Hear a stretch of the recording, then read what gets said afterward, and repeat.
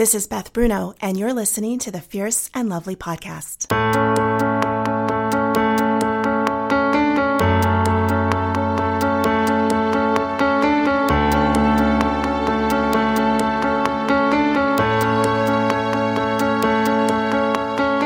Welcome back to the Fierce and Lovely podcast, where each week my daughters and I process topics that moms and teens are asking about, helping you foster a more connected relationship and maybe learning about Gen Z along the way.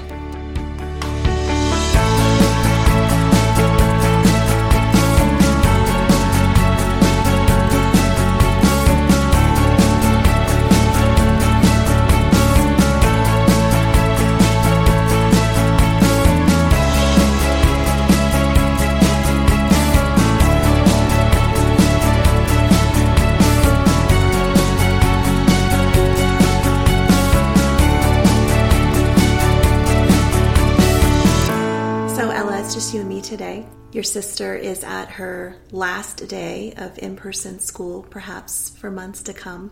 And we're sitting in our living room next to a Christmas tree, even though it's before Thanksgiving, because we are desperate to find some things to draw hope from.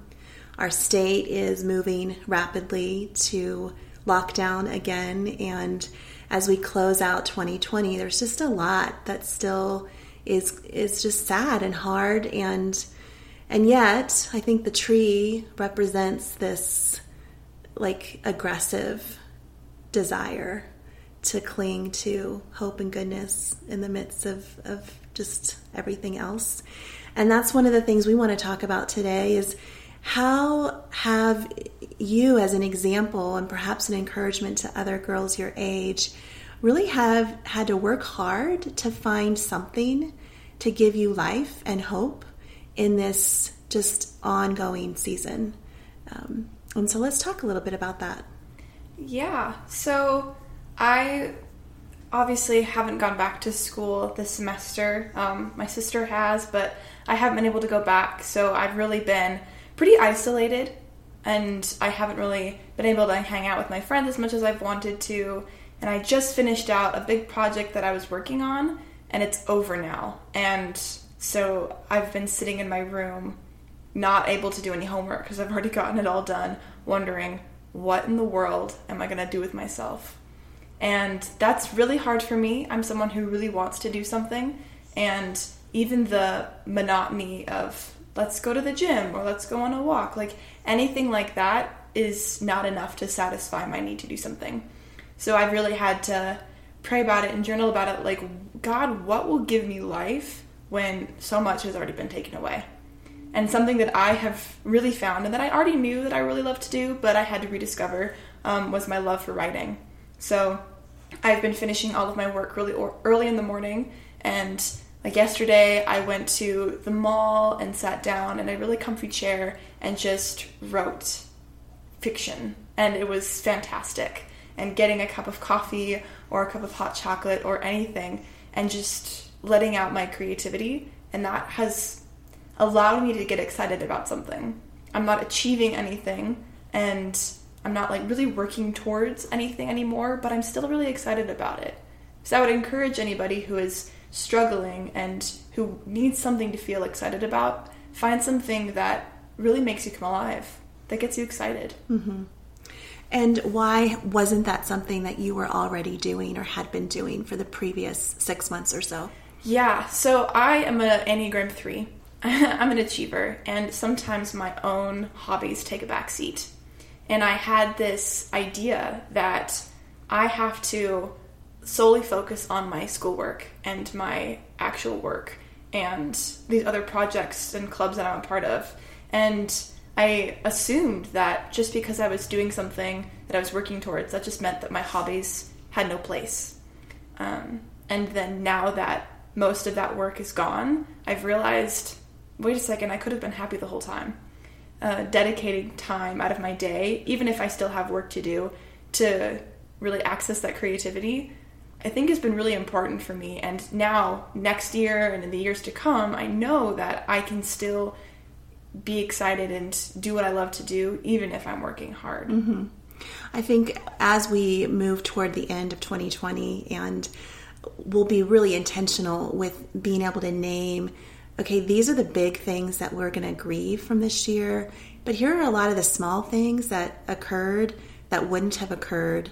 There is that sense of, what did we find because of COVID? What did we discover or rediscover? For you, it was rediscovering, oh yeah, I love to write. And I let that fall by the wayside in my propensity to achieve and produce, but I love to write. And what else is there for people who have discovered the small things or made some small moves that should really be named and marked? And I think being here in our living room is one of those for me. I have wanted to rearrange this space for years because it has not been conducive to the life I want to live and the way that I want to host people. And so sure, right now I can't actually host in the way that I want to, but I wanted a space that made me feel like I could. And so finally doing that, finally moving out the furniture that felt so limiting and getting some stuff that felt conducive to that is something I think we did because of COVID. It just gave us a little bit more space to make some of those choices. And so sitting here and enjoying this space, even now with you, is one of those small things that gave me life, creating more beauty in the rooms I inhabit on a daily basis. And so I think in the next few weeks, we'll name some of that even more. Maybe it's just us as a family. Maybe we'll do that here on the podcast. But I think being able to cling to hope when things continue on is doing that, right? Like claiming, okay, these are the things that wouldn't have happened. And so we can be thankful and grateful for those.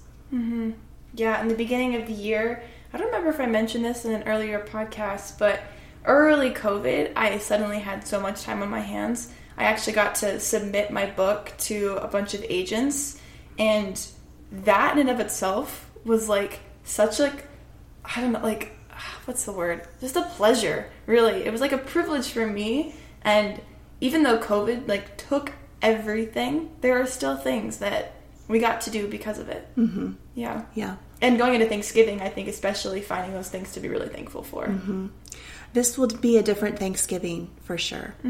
But focusing our mind a little bit more on gratitude will probably, more than any other year, really have to work hard to do that. But how much more rewarding will it be? Yeah.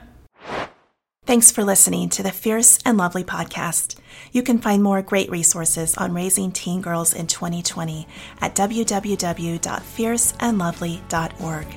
And if you're feeling overwhelmed, lonely, or stuck, well, every month a community of women is coming together online to become more intentional mothers to teen girls and to develop the connection they deeply long for. We call it the Fierce and Lovely Moms Membership Community, and you can learn all about it at fierceandlovely.org.